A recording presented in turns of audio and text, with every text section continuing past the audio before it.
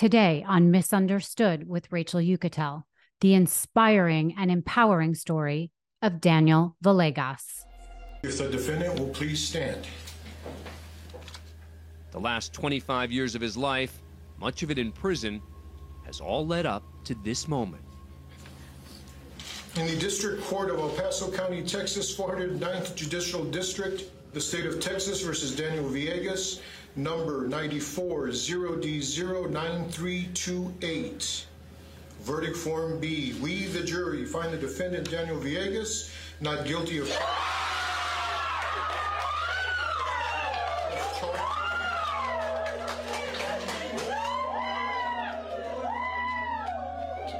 For the first time since he was 16 years old, 25 years ago, Daniel Villegas is a free man. Mr. Villegas, you have been under many conditions in this court. You are no longer under any conditions in this court. You are free to leave. Good luck to you, sir.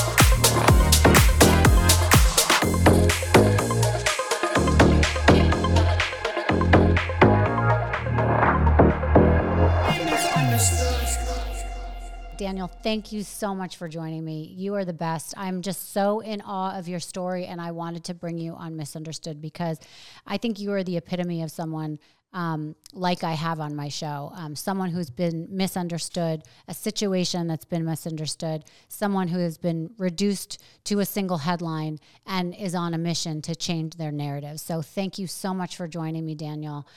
It is an honor and a pleasure to have you here. Thank you for having me. Of course. So I want to get our listeners a full narration of your story. Obviously, I want to know how you got here to where you are now, but I think your story is so incredible that I want to go through it. Is that okay with you? Oh, yeah, perfect. You're fine. Okay. So let's start with, where we were, who you were at 16 years old before that night happened. Just tell me about your childhood really briefly and where you were at mentally, physically, with your family and with your friends up until that night. Well, at that time, we were living in the northeast of El Paso, which was a pretty bad part of El Paso, pretty bad neighborhood. As far as my mental state was, I was just a young kid having fun. I figured my plan was to always become a Marine. So I figured I'd just kind of straighten out at the end, and start working my way up to getting prepared to do that. Mm-hmm. But, as far as growing up, I grew up in my family were really close knit. That's one thing that helped me in prison. Mm-hmm. We're very, very, very close family. We're always were there. There was a lot of love there. I mean, I'm not going to say, no one's parents are perfect. I'm not a perfect parent. Mm-hmm. But it was a lot of love there, though. That's great. I can always depend on them. I don't care if I called them at 2 a.m, they would be there for me. That type of love and family bond that we had. Right. And as you see later in your story, your family is really what stuck by you and helped you get through this and essentially got you out of prison. So we'll allude to them later, but go ahead. Yeah. So I grew up, like I said, in a pretty strong, family bond where we depend on each other. Mm-hmm. My growing up was, my dad was a mechanic and my mom would clean houses in Fort Bliss. That's a military base here in El Paso. And that's how we live, a blue collar family. Mm-hmm. Yeah. And what were your friends like? Yeah, all my friends, they were back in them days, the gangs were pretty prevalent. And so all my friends were associated with a lot of gangs. Everybody at that time was, it was everybody and their mama was part of something, or you had a relative that was part of something, especially in that neighborhood where we lived at. Mm-hmm. And that was my friends. They were, a bunch of wild delinquent kids running the streets, right, without any guidance, I guess you can call us. We would do our parents, not that we came from, a lot of us really didn't come from, I'm not going to say broken home, where we didn't have a split up. We had a mom and dad, or most of my friends did. But, they worked so much, Mm. they never kept up with us. So Right. So you were on your that's own, what kind that of. was. Exactly. Yeah. But so you said that, were you actually part of a gang, or you just knew a bunch of gang members? No, I was associated with a gang member. Yes, I was at that time. Okay.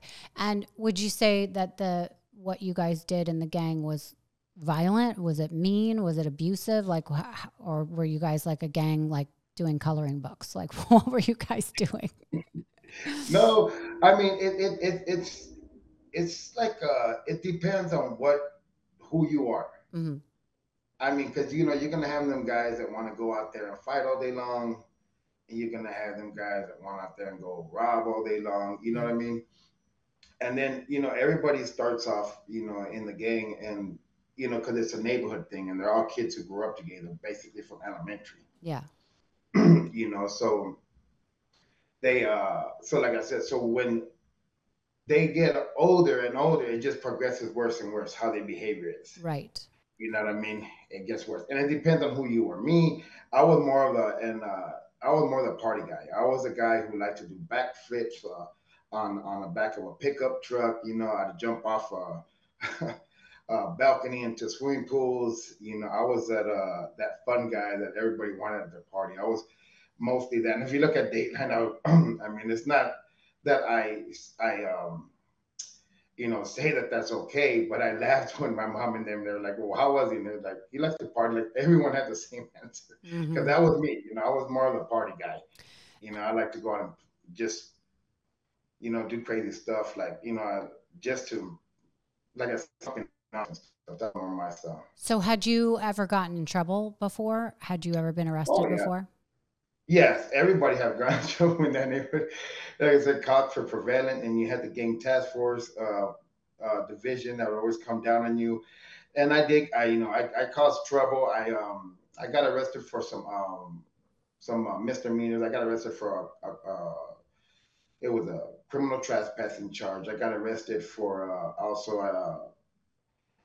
I can't remember if they put it as a robbery charge or as a theft charge. I want to say they put it as a theft charge. Hmm. Uh, we had stole this guy's beer coming out of a store. Well, my friend did, and then when he showed up to the apartments, I told him to give me the beer because that he got it for us anyway, Hmm. and I was gonna hide it, and I didn't know that there was a police officer right there, so they had got us.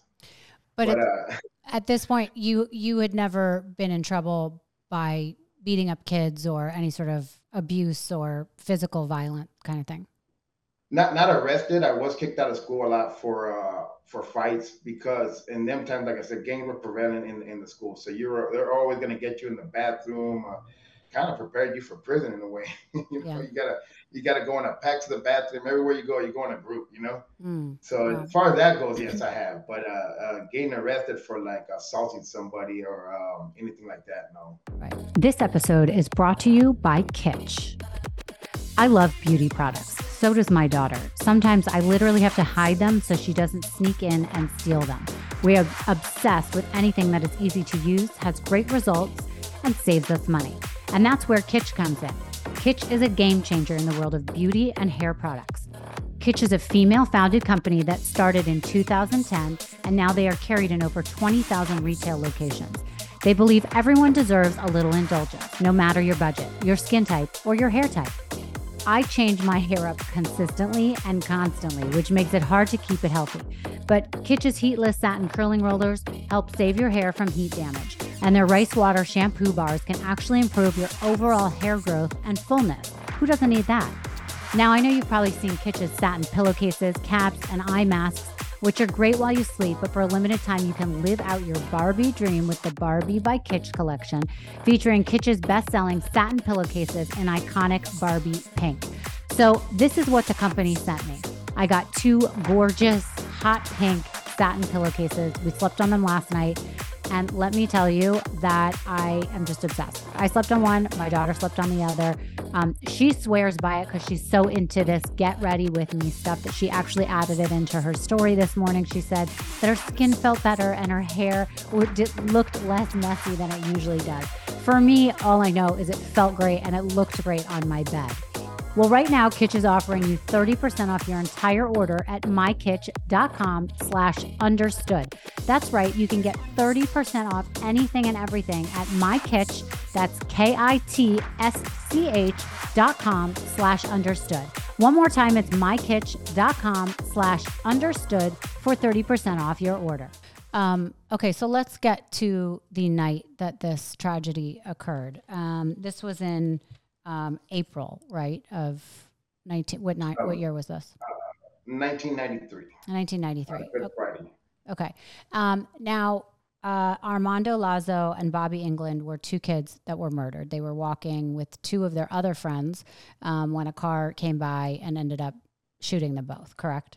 Am I getting that right? Yes. Right. And basically, well, ultimately, you got arrested and charged with capital murder. But where were you? Were you there that evening? No, I wasn't there that evening. In fact, I was a few miles down the street, away from that area, helping my friend. Well, not helping him. I was just keeping him company while he was babysitting. So we're watching some movie at that apartment and eating pizza, and then we'll go outside and smoke a couple of joints, and that's how we're doing. I stood there that night with them, going back and forth until we finished. I can't remember if we finished the second movie or not, but around that time is when we left. Me and my friends went back to my house where we were going to sleep at, because my house had a lot of runaways. Got it. So did you know this group of the four friends that were, ultimately attacked? Did you know them? No, I didn't know them. I didn't know. I got to know Jesse later on, but I didn't know who they were at that time, and I didn't know who the guys were either who did the crime. Right. Okay. So now talk to me about how you got involved. At what point did they, point you out? I know it had to do with your cousin who was picked up. Tell us that story. Yeah, so like I said, I was a very big prankster and jokester. So, and David Rangel, he was a very gullible guy. He was like my brother, though. He was a year older than me. He was my first cousin, and he always stood at our house, like every weekend, on the holidays. I mean, anytime there was no school, he was at our house. So he was always like my older brother. And like that, but he was real. He was a nerd kind of guy. Liked to read a lot. And so he was real gullible, very intelligent book-wise, not just street smart, not just intelligent. But so I don't know. My friend, one of my other friends, his sister had a paper route, and so he had seen the murders on the newspaper. So after the paper route, he came to my house and he was like, "Oh man, look, some kids got killed." And so we're looking at the newspaper and stuff, and then so he grabs the paper, he goes. And then later on that day, David calls, because he's trying to figure out what we're going to do on the weekend. Like I said, he was always there on the weekend. So I decided to immaturely pull a prank on him and told him that we did that. Right. We made it. Go ahead. So this statement you made to your cousin ended up being the thing that snowballed into this whole nightmare that lasted for at least 20 years and then some. But so just to, put it succinctly, you made a joke and you said, "Oh yeah, I killed these guys." He took it as a real thing, even though he says later that he thought you were joking, correct? No, he didn't take it as real. He was he was kind of like not believing and kind of believing. But then, like I said, we were laughing when I was doing it. Marcos was with me. That was my best friend that lived with us at the time. He was a homeless kid that stayed with us. That's why I tell you my house was like a runaway shelter. Oh. And so so Marcos, he really loved David too, and he always was like, every time we try to pull a prank on David, he'd be the one to try to stop us. So Marcos gets the phone from me, and he's telling David, "Hey man, this guy's lying. He's just trying to mess with you, blah blah blah." And and that was it. We went from there. Right. David never got in contact with the police. That's where a lot of people get it confused. They thought that he contacted the police, but he didn't. That's where the story is kind of crazy, because I don't know how they got David Mm-hmm. due to the fact is like David lives in a whole different side of town. Mm-hmm. Got it. But You somehow Officer Marquez, Detective Marquez, right, was the man who sort of took charge of this whole thing. He ends up contacting David. He ends up accusing David, right, of being involved in this murder. And, you know, with being so nervous and feeling like he needs to have his one card to get out of here, he says, well, I didn't do it, but I did speak to my cousin Daniel, who did admit to doing this crime, but he was just joking. But, you know, I can give you that information. Is that how that kind of went down the pike? kind of, yeah. They they threatened him and all that, interrogated him and scared the hell out of him, told him he was gonna be raped. Mm. And then yeah, he broke and told him that he remembered when I joked about that killing them guys with a shotgun. And that's when he gave the statement. Right. So, so he was in this room with Officer Marquez, who we learn later throughout this whole story ends up accusing a couple different kids of doing this in a very violent and aggressive way, making awful threats like that he'll fry them, that they will go to prison, that they will get raped. And all these 16-year-old kids obviously said they didn't do it. And then you come into the picture, and why don't you tell us what happens during your interrogation? Well, actually, a lot of them kids said they did do it, They did. but for some reason, yeah, they got some of them made confessions admitting that they did it as well. But for some reason or another, uh, I think one of them was because he was in New Mexico. So when they went and got him, they didn't realize he was because like Texas to New Mexico are so close, you know. Mm-hmm. They didn't realize that he was in New Mexico. So when they brought him to Texas, you know, that was like an illegal transfer of state, you know, a juvenile from one state to the next. Right. And so they had to throw his statement away, if I remember correctly. So various people also made statements. They just, for some reason or another, they threw those statements away and Right. they didn't get charged with the crime. Right, because And then, it didn't fit. So what I want people to understand, because we're not looking at it from the end here, is that this guy, Detective Marquez, was talking to kids and formulating a statement for them that under these tactics he was using was so aggressive and egregious and violent and threatening and scary for a 16-year-old to deal with, that you guys, just to get out of it, finally were like, okay, I did it. I just, you know, because you had no way out. Explain what that's like, because obviously people will be saying, well, you know, why would kids admit that they did it if they didn't do it? And then here you are, that's what ended up happening to you. You admitted to something which ended up being the one thing that the prosecution held on to keep you in prison, even though a lot of the stuff didn't match up. So talk to me about what an interrogation is like that makes someone, you know, flip their answer and say they did something if they didn't do it. okay.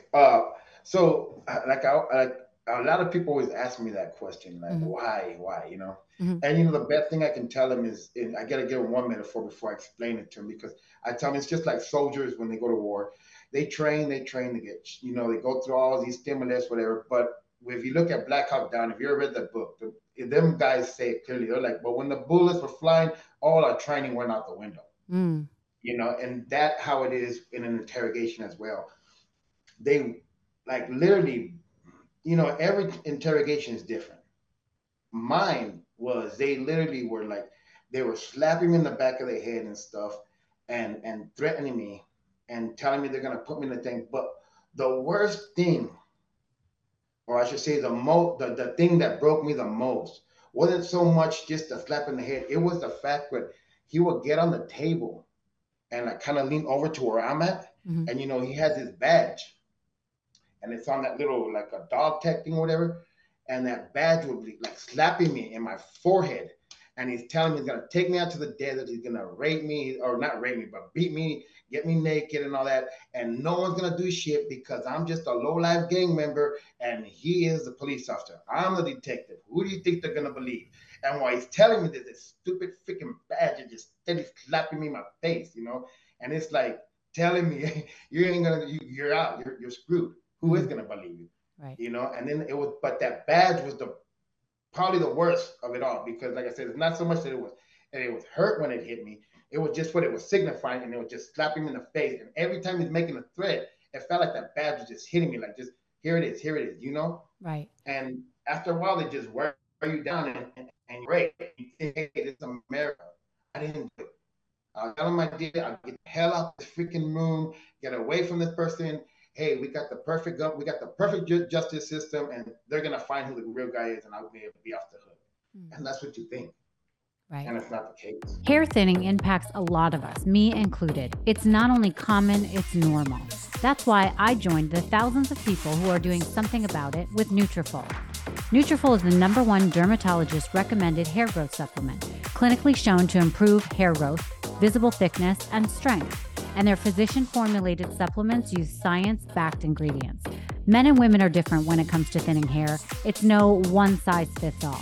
And Nutrafol takes that into account. It has unique formulas to provide exactly what the body and hair needs to grow based on biology, age, and other lifestyle factors. You ready to get started on the road to healthier hair? All you have to do is go to Nutrafol.com and take their hair health wellness quiz. Identify causes of your thinning hair, and Nutrafol will give you a personalized plan for better hair health. I really love Nutrafol because if you know anything about me, you know I'm kind of known for my hair. And I've been wearing hair extensions for over 15 years. Nutrafol gives me the confidence to know that my hair is getting thicker and growing back, and it just feels better. I feel better, and I love what it's doing for me. So take the first step to visibly thicker, healthier hair. For a limited time, Nutrafol is offering our listeners $10 off your first month subscription and free shipping when you go to Nutrafol.com and enter the promo code UNDERSTOOD. Find out why 4,000 healthcare professionals recommend Nutrafol for healthier hair. Nutrafol.com, spelled Nutrafol.com, promo code UNDERSTOOD. That's Nutrafol.com/understood. Right. And Texas law actually states that you don't have to be interrogated. You don't have to have a lawyer or a parent present in the room for a minor, correct? So that's why this happened, and you were all by yourself at 16 years old during this interrogation. That and that the system just doesn't work. You know, they're supposed to take you in front of a judge, and then the judge is supposed to look at you and talk to you, ask you how you're doing, ask you, you know, he's supposed to make you feel comfortable. Mm-hmm. And the reason is because he's trying to find out, you know, if you really want to do this or not. Right. You mean make the confession. Exactly. And then they have another officer that's supposed to interrogate you. And when I mean interrogate, they're not going to ask you. They're just trying to find out if you want to go with the officers or not, right? And none of that works. Like they go in front of you and they don't even ask you. They're just saying, okay, you're going to go with the officer? You say yes, they get up and go. They don't ask you how you're doing. They don't ask you, are you comfortable? Were you threatened? All these safeguards is just a formality. Mm-hmm. Mm-hmm. And it's just like pushing you through the system. Well, it seems that Officer Marquez seemed to, want to pin this on someone very quickly, tried to do that with a couple kids. It didn't work, but in your situation, it seemed to work. You decided to admit that you did this based on him actually getting out and using the typewriter, writing what happened, looking at you and saying, isn't that correct? And you responded with yes, right? And that's how the statement got formed? Yes, that's how it got formed. Yeah. And then later on, after this was done, you finally did see your mom, right? Yes, I saw her later on that day because that was already like 4 a.m. So like, let's say around, I can't remember if it was late morning. It was after I seen one of my probation officer. Right. And then I made a statement to her and I told her that I was, that they forced me to confess. So it had to be, probably around 12 or something I came. My mom comes to me and starts talking to me. So pretty recently, right after the confession, you saw your probation officer and you told them that you were coerced into signing these papers. Yes, yeah. I did. Well, I didn't use the word coerced. Okay? I didn't talk like that back then. Yeah, sorry. But I thought those are my words. Yeah. Sorry about that. So, all right. And then let's go through how it went down. You ended up going to trial, correct? Your family, it seems, was able to scrounge up $10,000 and hire you an actual attorney who put on, I believe, 18 different witnesses to testify in your behalf. Correct? They didn't have an eyewitness. You had an alibi. You had a story. You recanted your statement. You had all these things. You had friends testifying all sorts of ways in your behalf. However, they, basically went with the fact that you had signed a confession. Is that how it went down in your trial? Yes, and we went. Like I said, his name was Jaime Olivas. He was a young lawyer just coming up, um, and he put up 18 witnesses. He did we thought he had did a good job at that time. But like I still think he did. He tried his best. And he was, like I said, this was his first actual capital murder case too. So I mean, that's Mm-hmm. got to be intimidating itself. Now that I get it, I work in the law system. I know how intimidating that can be. You always second guess yourself, and you try to do the best thing. Sometimes it works, sometimes it don't. Well, it But seems like it worked that time because there was a hung jury. One person held mhm, out and said not guilty. And so you had to be retried a second time, correct? yes, and he tried to be my lawyer. Oh, right. Okay. The guy who had paid $10,000 to, but you didn't have any more Hmm. money to pay him. So you had to go with a public defender, correct? Yes, but we asked for him though. Okay. And he asked to be put on the case. He said, "I already tried it first time. We did our speech, and they denied him. They didn't want him on that case. Oh, wow. So then they're giving me John Gates Right. with Who oh ended my up God. putting no witnesses on the stand on your behalf, or maybe it He was put one. one One. witness, marksman. That was it. And just to say that shot was impossible to make. Right. Right. So, I mean, that seems like, something I want to just hit home for a second. I mean, you paid $10,000 to a lawyer who helped you, gave you a hung jury, at least somebody, was holding out for you. Then the public defender comes around, kind of does nothing for you and says, well, it's their burden. It's the prosecution's burden to prove this case. And he just let it go, right? I mean, it doesn't seem like he did a good job of representing you. And there was so much evidence in the way that this did not happen. You were not the person that killed these two kids, but he did not put that evidence up, and you were found guilty, correct, by the Yes. jurors Yes, I was found guilty in less than 2 hours. in less than 2 hours. Okay, so what was that like? What was that like your first night in prison, knowing that you were guilty and going away for, I think you got sentenced to 2 life terms, one after the other. What were you sentenced It to? was a capital life sentence. Okay. So it means I had 35 to life. 35 to life. Wow. So how did that feel? Once when they convicted me, I was in shock. I couldn't believe it. I was like, this is I didn't think that happened in America. Mm, I have, like I said, I had a lot of faith in America. I wanted to be a Marine. mm, My family were always, strong on the military and everything, and so it really kind of crushed me. mm. But at the same time, I was like, my life is completely over. Like there is no more hope. Yeah. There's nothing else we can do. Right. And so I said, so what I'm gonna do is I just said, the hell with this. I'm gonna die in prison. So I'm just gonna go in there and be the best convict there is. Right. So, and then how many years were you in prison before you started to have some hope again? I mean, tell me about like a day in the life in prison. A day? Yeah. Oh, so like it all depends on what year we're talking about. My first years in prison, that's when it was rougher because we were in what they call gladiator prisons. That's where you're gonna fight all day. Yeah. And so like I said, like our first day there, you know, I remember it was like 15 of us, and the guard is has us all in a line, and we're all teenagers, Mm, all of us on this line. Nobody over 19. right. And he's telling us, look, I'm gonna open up this door, Hmm. and when I do, he said, half y'all gonna get raped, two of y'all might come up dead, but every one of you guys gonna get your ass kicked. Welcome to the burning hell. Wow. You shouldn't have done what you did to come here. He said, my only advice is come on with your gloves on, ready to fight. And then they opened up the doors and they let us in. And yeah, they ran through every one of us. Wow. I'm sorry. And some did come out raped and everything. It was just, that's the way it went back then. Wow. That was how it was in the beginning. And then, and you were there for 20 years. Yes. Knowing that you did not commit the crime that you were there for. Yeah. That was the worst part.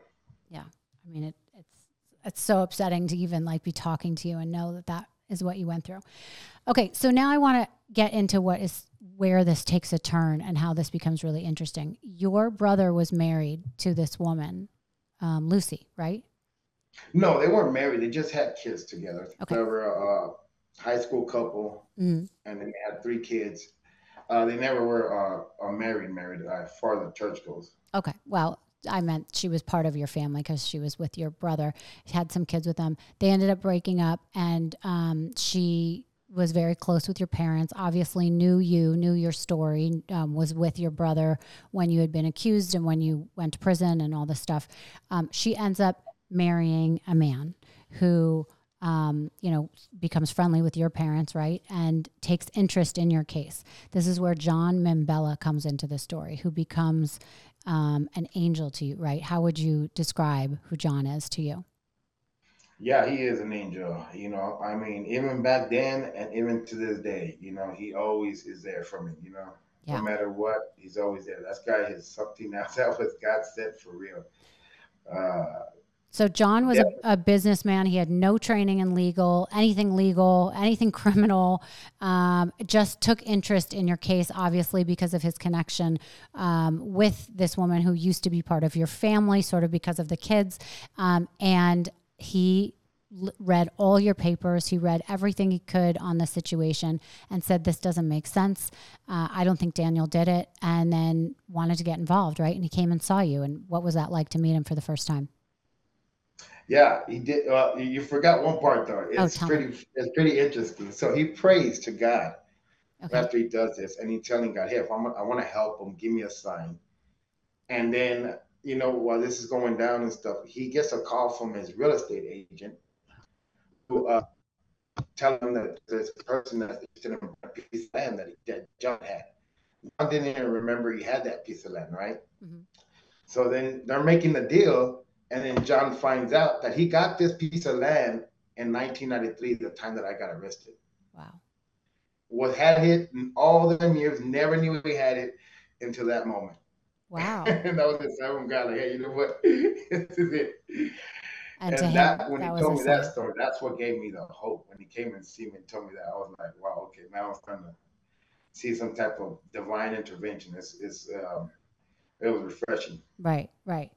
So after John gets involved in your case, he starts to bring a lot of awareness to your case. He believes in you so much. He says, I'm going to be with you through this whole thing. He starts to, next thing you know, I'm sure it took a while, but people are walking around with signs trying to get attention in El Paso for the case. And they want, the goal is to get you a new trial. Isn't that correct? Yeah. So, that's exactly, he would hear a lot of podcasts and stuff, hear a lot of stories, figure out how people got, he heard about, that's what gave him the idea to put all them signs on one of his trucks. Mm-hmm. It was, what was that guy's name? He was an Exonerated, but it was his dad that put his story all over his car, mm-hmm. his son's car, and would drive that everywhere while he fought for his dad. So John would get these ideas from all these podcasts, and then just put them to work. Right. Say, okay, if they work for this person, let's try it here. Right. And then and that's when he created you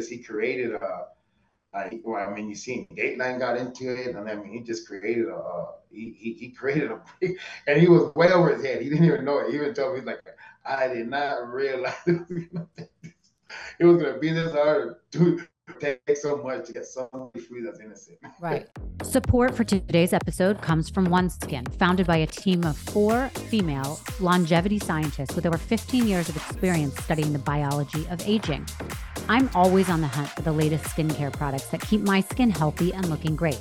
That's what led me to OneSkin. The beauty space is oversaturated with overhyped skincare products, but OneSkin stands out. They target the root cause of skin aging to promote healthier skin from the inside out. Their flagship product, OS1 Face, is clinically validated to improve firmness, fine lines, and overall tone and appearance. OneSkin can be used on its own or combined with your current faves. It's vegan, cruelty-free, fragrance-free, and it's got the skin-safe seal of approval, meaning it's suitable for even the most sensitive of skins.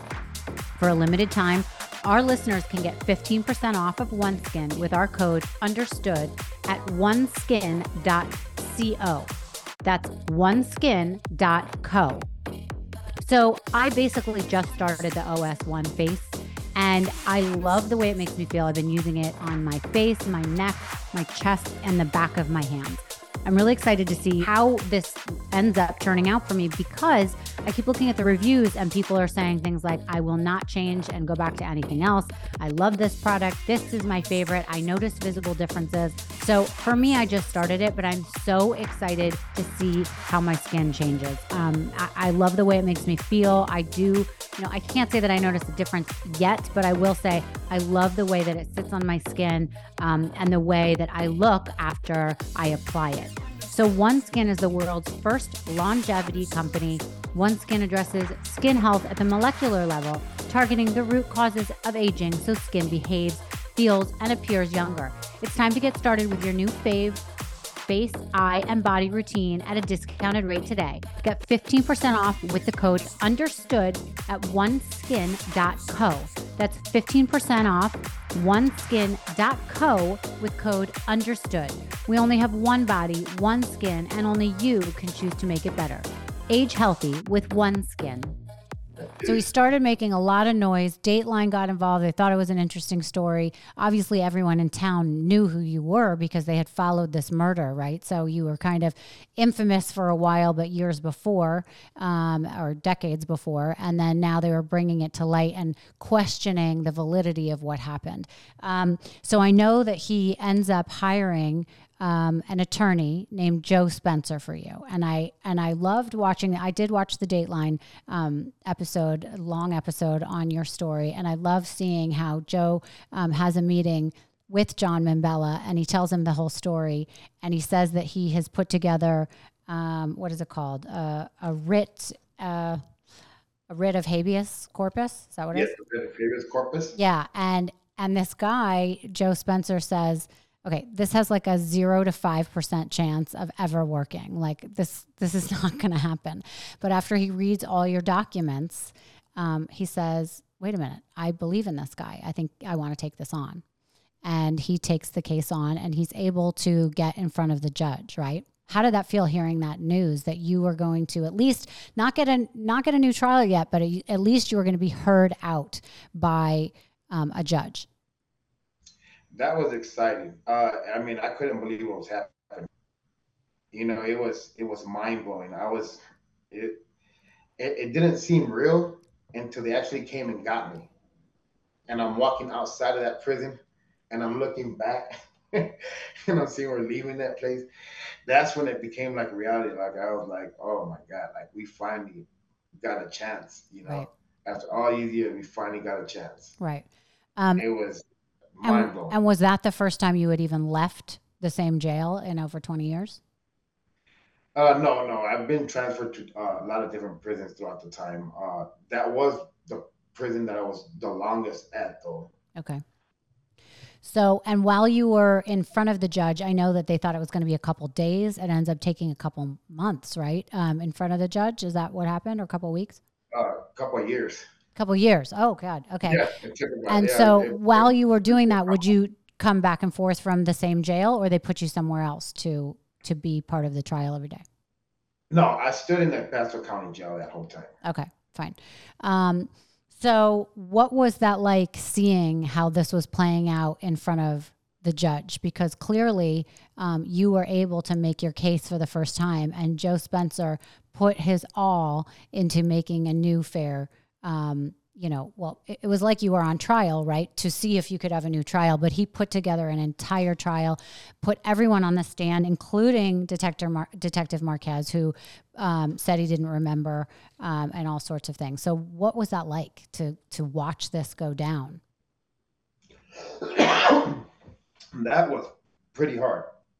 And the reason being is because you're bringing up all these old things, Mm. right? And I thought, you know, oh, sorry, did something Okay. happen? No, I can still Okay, see. sorry. So I thought, after being so long, these detectives are no longer with the El Paso Police Department no more. They got their pension, Yeah. everything's secured. I thought they would go ahead and come out and say, hey, you know, we did wrong on this. Hmm. And they did it. They were sticking to it. And it was just, oh man, that was so aggravating for me. Right. To I watch was like, people in what? law enforcement hold their ground. Yet when Joe Spencer went back and interviewed other random people, he started to see how much evidence he had in your favor. For example, so when Armando Lazo and Bobby England were out walking that night, they were with two other guys. One of them that both survived. One of them is a guy named Jesse, who you mentioned earlier, right? And he went to Jesse's house. He sat down with him, I think with John Mambella, and they asked him to look at the statement you made and asked him to read it. And his response, I'm paraphrasing, was that that's actually not how it happened. This wasn't the color of the car. This wasn't the gun. And so there, in Joe Spencer's mind, this was now going to be great evidence that this was made up because you weren't there. So how could you have done it? And whether or not you were coerced, and that's your statement, you couldn't have been there because that wasn't how it went down, right? Yeah, and not only that, but one of the most important things was when he found out it was Detective Marcus. Specifically, when he found out Detective Marcus was the one who interrogated me, he got white in the face. And he told John, this guy did the same thing to me. And I almost said I did it. Now you gotta imagine, he almost said he did it. The only reason why he did it was because his mom made a phone call before he can make that statement to stop the interview. You know what I mean? Right. But he's a victim, and Marcus almost had him confessing. Right. Right. And And it's that important. was Yeah. And just that is crazy. important too, because everything that your cousin went through, everything you went through, and maybe some others like you were talking about, all went through the same kind of interrogation from Marquez. And, he was just looking for someone to pin this on. So eventually you guys are done with this whole trial thing, or in front of the judge, in the end of 2011, correct? And you had to wait 9 months to get a decision on whether or not you were going to get a new trial. Am I following all this right? Yeah, I just don't remember the year it was. Yeah. It So, might have been a little, no, it wasn't 2000. It had to be a little bit later, probably 12 going into 13. okay. But you had to wait about 9 months to get a decision. What was that like and how did you get the phone call? Did you get a visit saying you have been granted a new trial? Well, that part is probably, like I said, those times when you're waiting for the answers and stuff are the most worst moments in your life because you're second guessing everything. Mm-hmm. Oh, maybe we should have done this. Maybe we should have done that. Oh, maybe this. Or we did good. Like, it's just, you're just worried about if you did the right thing, and you just and you're sweating because I'm like, this is my only chance, and I really have faith in the system by this time. You know, I Yeah. really don't have faith in the system, Right. but I was seeing the way Madrano was during that whole time, and like I said, it was a 3-year process, so I was seeing he was totally different from the other judge as far as the way he was making the rulings. Mm-hmm. So I figured if anything, I had a good chance, because this is totally different from my first judge where if the DA said, hey, the sky is purple, Your Honor, she agreed with him. Well, Yeah. yes, the sky is purple. So that was my first judge.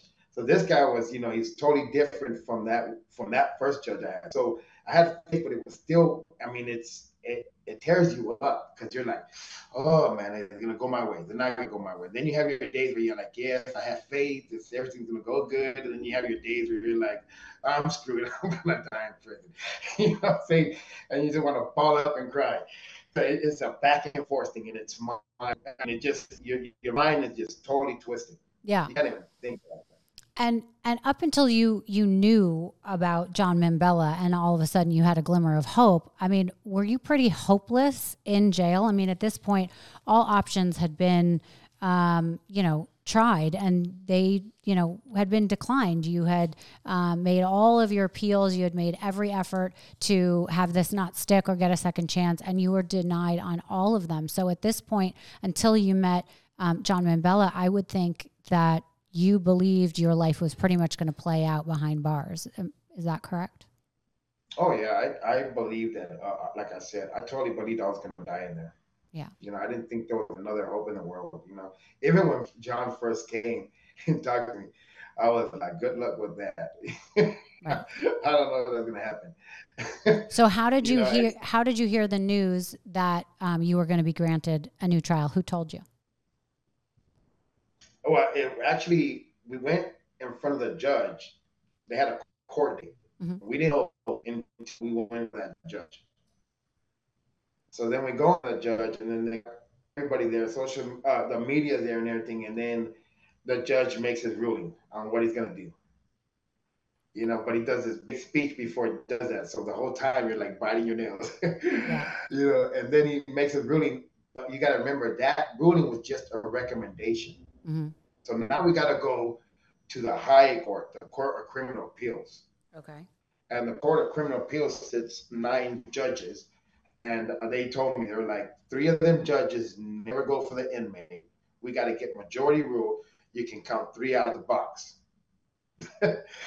And so then it goes to them, and they're like probably one of the most conservative court systems in Texas, or I mean in the United States, I should say. And we had to probably wait a year and a half before they made their ruling. Oh wow! So every Wednesday for a year and a half, they make their rulings on the internet. What cases they ruled on, and you just got to see if your name's there. So every Wednesday, I'd call my mom and I would ask her, "Is my name on the list?" And she'd be like, "No, you're not on the list this week." And I'd be like, "Oh!" To this day, I hate Wednesdays. I can't stand them. It make my stomach turn. Oh. Right? I did this for a whole year and a half. Like it was you're just waiting week by week by week, and every Wednesday they're telling me for a year and a half, "You're not on the list. You're not on the list." So you're kind of happy that you're not out the game yet. But then you're like, oh my God, how long is it going to take? And is it going to work? Right. And so what day did you call your mom and find out you were on the list? On Wednesdays? Yeah. And what happened that day? So you finally called her and she said, yeah. She's screaming on the phone. I couldn't understand what she was saying. And I was like, what's going on? What's going on? And she said, you won. You won. They granted it. They granted it. You won. And then I couldn't understand. So she passed the phone. And then that's when they were telling me that I had won. And then I was like, I definitely wanted to pass out there. I was like, I couldn't believe it. I was like, oh my God. So there's no more conviction. Then we're starting all over again. And then, a bit later, my lawyers came to me and then they gave me the news as well. And then now we were going to have to get the bond hearing. Mm-hmm. Right? So it was right before Christmas. We're like, okay, you're going to be your first Christmas out, because John always said, I'll have you out by Christmas. so he said, I just didn't tell you which one. Oh, that's funny. That's funny. So did you make it out by Christmas? No, as the DA found out about that, and he made a emergency holiday or something, and they had to postpone it to the following year. So then I got out on January 14th, 2014. Okay. So 2014, you have been imprisoned for how many years at that point? Like about 20. 20 years in prison. And you are released from prison on bond, awaiting a new trial, right? Mm-hmm. What was that like coming out of prison that day? You went to your parents' house. What happened? Yeah, that was a crazy day. It was wild. It was. So you got to remember. So we would go to the bond hearing, right? Mm-hmm. They're telling me like the DA's showing us all these bonds, and they're like $1 million bond, $1.5 million bond, and I'm like, there is no freaking way we're gonna get this. So then my lawyer Joe Spencer's like, hey, I represent half these clients that he has on Oh, this wow. board, and I'm gonna tell you why this guy's bond is, and we just go down. So finally, they give us a bond that we can get. So that's a miracle. And then the judge says, okay, boom, I'm giving him this bond, and I want him out within 30 minutes when he pays it. Wow. So they got me out of there within 30 minutes. So they kind of rushed me out of there. And then once I hit once I got out of the building, I was just, it was crazy. I was just assaulted by all these different smells. Like I could smell the street pavement. I could smell all this different stuff. You never, all I smell in jail and in prison is just, it smells like kind of like an infirmary. It's stale. The Wow. air stale. It's all stale. Now I'm smelling the streets. I heard the train. I haven't know how long, years I heard the train, so it was crazy just seeing how everything was. Wow. And so it was just in the process, I still didn't come to me yet. I was still doing like we went to the steakhouse to go and eat, right? When I'm walking in there, I stop when we get to the doors, and then like they're walking and they turn around and look at me like, "What are you doing?" I'm like, "I'm waiting for the buzzer." And they're like, "What buzzer? You just Oh. walk in." And then I realize, and then I feel embarrassed because we got Dateline and everybody there, Oh my goodness. recording this. Oh, how funny. But But you it's were just so like, used to this. Yeah. Wow. oh yeah, like even when it came to the silverware, like I seen they had knives, and I was like, "Oh my god, I can't believe they trust us with knives."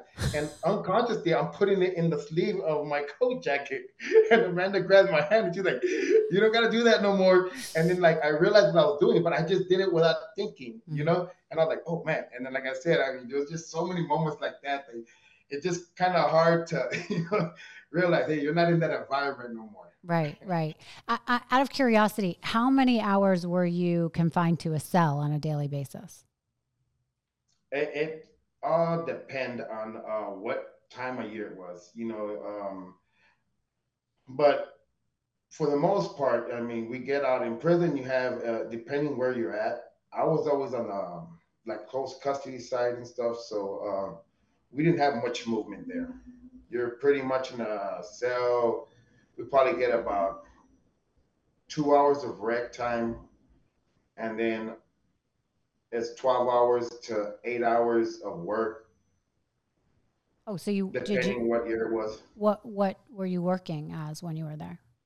We were what they call the whole squad, which is we were the ones they call it the chain gang. We're out there doing all the farming and stuff, Oh wow. picking cotton. Wow. So you were outside though. Yeah, and we're out there picking cotton. And I remember they used to tell. That's why I laugh a lot when people, they're talking about, slavery and stuff. And I'm like, I laugh. I'm like, have you guys ever been picking cotton for free? Because I know I have. Mhm. Oh wow. you know, I know how that feels like. Yeah. You got a Um, guy with a gun there telling you he better not see no green on there. You're gonna get shot. wow. Wow. Oh, Daniel. Okay, so let's go back to nicer story. So you're out of prison. You now are free on bond, and you're awaiting your next trial, which it seems like takes quite a while. Like you guys don't really know when charges are going to be filed, if maybe they won't be filed, or what will happen. And in the meantime, tell me a story really quickly about how you met Amanda, because a woman starts to write you in prison, right? And you develop a relationship with her, and this becomes your love, right? And you have some children with her when you get out. Tell me about that relationship really quick. Okay. So when I first got when Amanda first wrote, was gonna go to a court that morning, Hmm. and so I was praying to God, and I told God, just give me some type of just help me with faith. You know, I'm not gonna ask you for a sign. Just give me faith. Hmm. I'm gonna need faith to go through what we're finna go through right now. And then the officer comes and he's like, here, he's at the about 15 minutes after I pray, he gives me a letter and it just says faith on it. Wow. Because Amanda's name was Amanda Faith, you know. Oh my goodness. but so I was like, oh wow, that's crazy. So I rate it, and then she sounds and I like it. So then so I write back and I told her about that. I was like, I'm praying for faith, and then I get a letter and you don't put nothing but faith on Oh my God, I love that. it. And then so we just started writing back and forth and stuff. And then there was a time that my parents and everybody were leaving out of town to go watch a football game. So I needed somebody to visit me that weekend, and I asked her if she would come, and she said, "Yeah." And then that's the first time we seen each other. We're and then from there it just kind of built up. Right. And then when I got out, we got together, and then we ended up having.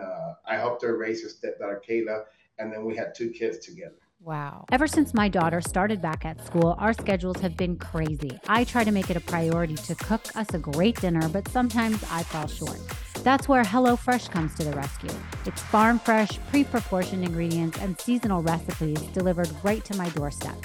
Saves me trips to the grocery store and saves me money because I always end up buying things we don't even need. HelloFresh is America's #1 meal kit for a reason.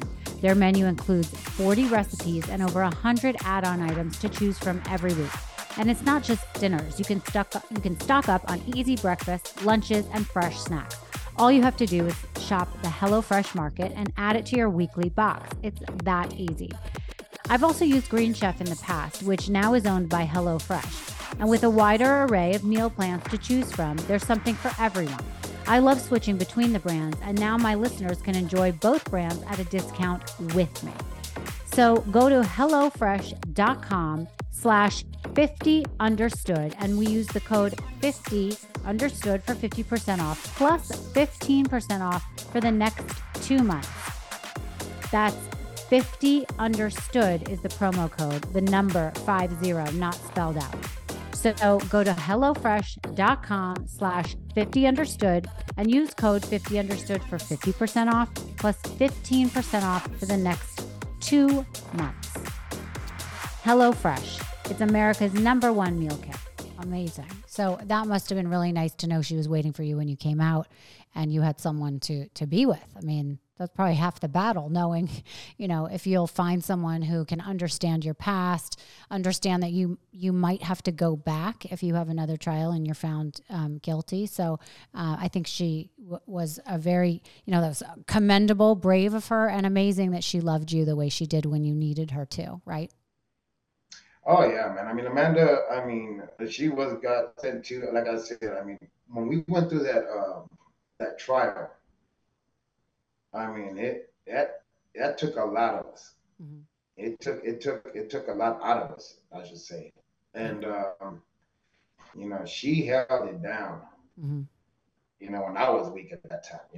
Yeah. So now you're talking about your third trial, right? Yeah, on my third trial. So she got sent. She was a blessing. Like I said, she was. Unfortunately, trial just tore us apart too. Right. So you're no longer together, right? Yeah, we're no longer together because literally going through that trial. It was just, oh my God. And I was like at my weakest at that point, man. I was just like burnt out. I was just out of there. And she held it up, man. Amanda did. She held it up for us, and I'll never forget that. And I always told her, I said, don't ever forget. You held it up when I was weak. When I couldn't walk, you held the cross for a moment. That's right. That's right. And you guys still co-parent these 2 kids, so I'm hoping you have a good relationship with her still. Yeah. She drops off the kids in the morning, and then she'll pick them up, and then I'll take them to school. I'll pick them up from school, and then they'll stay here. And then when she comes out of work, she'll come pick them up from my house, or take them to her house, depending if I'm at my house. Okay, good. So just briefly talk about how many years was it before you got out of prison and then you went back to trial? How many years were you out free?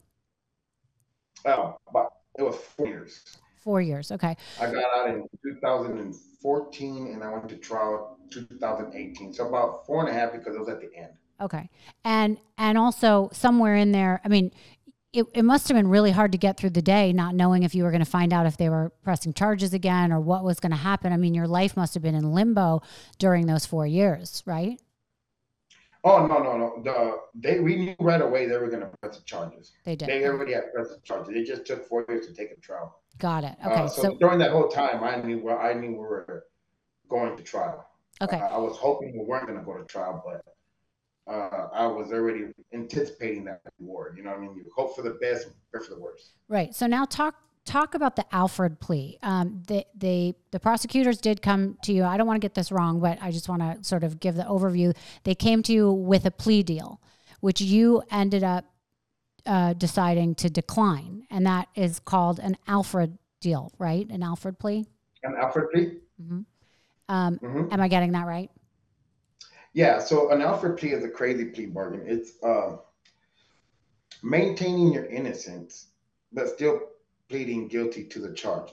You maintain that you're innocent, but you say, but I feel like the state has enough evidence, to win at trial. So I'll plead guilty, Right. but I'm innocent. That's an Alfred plea, and that's what that's what they came to me with. So And usually they come with like stipulations and stuff. Right. So the upside of that is that you would have been able to maintain your freedom, but the downside is that you would have been a convicted felon, correct? Mm-hmm. And for you, I know you have said in the past, like, give me freedom or give me death, right? Like this was too much. You really wanted your freedom. You wanted to say you were not a convicted felon. You decided to roll the dice and you declined that plea deal and you decided to go to trial, right? Yeah. Oh, actually, I was going to sign that plea deal, but Amanda stopped me. Wow. The lawyer told me about it, and then I was like, right? So I was like, what's the stipulation? And he's like, well, we don't got no stipulations. It's basically time served, you're gone. And I'm like, really? So it's over with. And he's like, yeah. So I'm like, okay, yeah, let's do this then. But because you got to remember, it's just not, I know, like how can I put it? I'm not the same person no more Mm-hmm. that I was in prison. I know if I go back, they're going to see that. I can't be that person no more. What do you mean by that? In prison, I was a cold-blooded. I was a piece of shit in there, basically. I didn't think I was going to go home. I didn't have no faith in nothing. I really did not have, I was in a black spot, in a real dark, dark spot, and really lost company. Mm-hmm. So people see me a different way in there. They see me as very, cold and stuff. And I know I cannot be that person going back. I have kids. I never experienced life as an adult, and now I'm experiencing life as an adult. I'm paying bills, I'm doing all this, and once Chanito was born, like, my whole life just flipped upside down. And I don't mean that in a bad way, I mean in a good way. Like, I knew I couldn't teach him how to grow up thinking the way I think. So I had to empty out the cup. And now you have a reason, right? And now you have a reason to stay out of jail and to do well. Exactly. And to not go back, right? Because you've found love, you found unconditional love with your children. Your parents have stood by you. You have someone like John Mimbella who you don't want to let down. I mean, you have all these people that are rooting for you. Whereas as a 16-year-old kid, you didn't know what your life could hold, So I think it's a much different mindset now as well. Oh yeah, it was totally different. And that's why I didn't want to lose it. Yeah. But she told us to give us 2 days. So I told her, I was like, you are crazy. I'm like, I didn't do 20 years in prison. I did say, I don't want to do another day in there. No, hell no. But I said, okay, let's do it. And then we called Jason Baldwin from West Memphis 3. And he came down, and like I said, it was days of hell and going back and forth and do it, don't do it, And finally, we decided not to do it. And Jason Baldwin, just to clarify, from the West Memphis 3, took the Alfred plea, right? And he, and so that was a good comparison to know what it's like to live life taking it as opposed to not taking it. So he helped you make that decision to decline it? Yeah, because he was like, at first he'd be like, take it because you got kids, bro.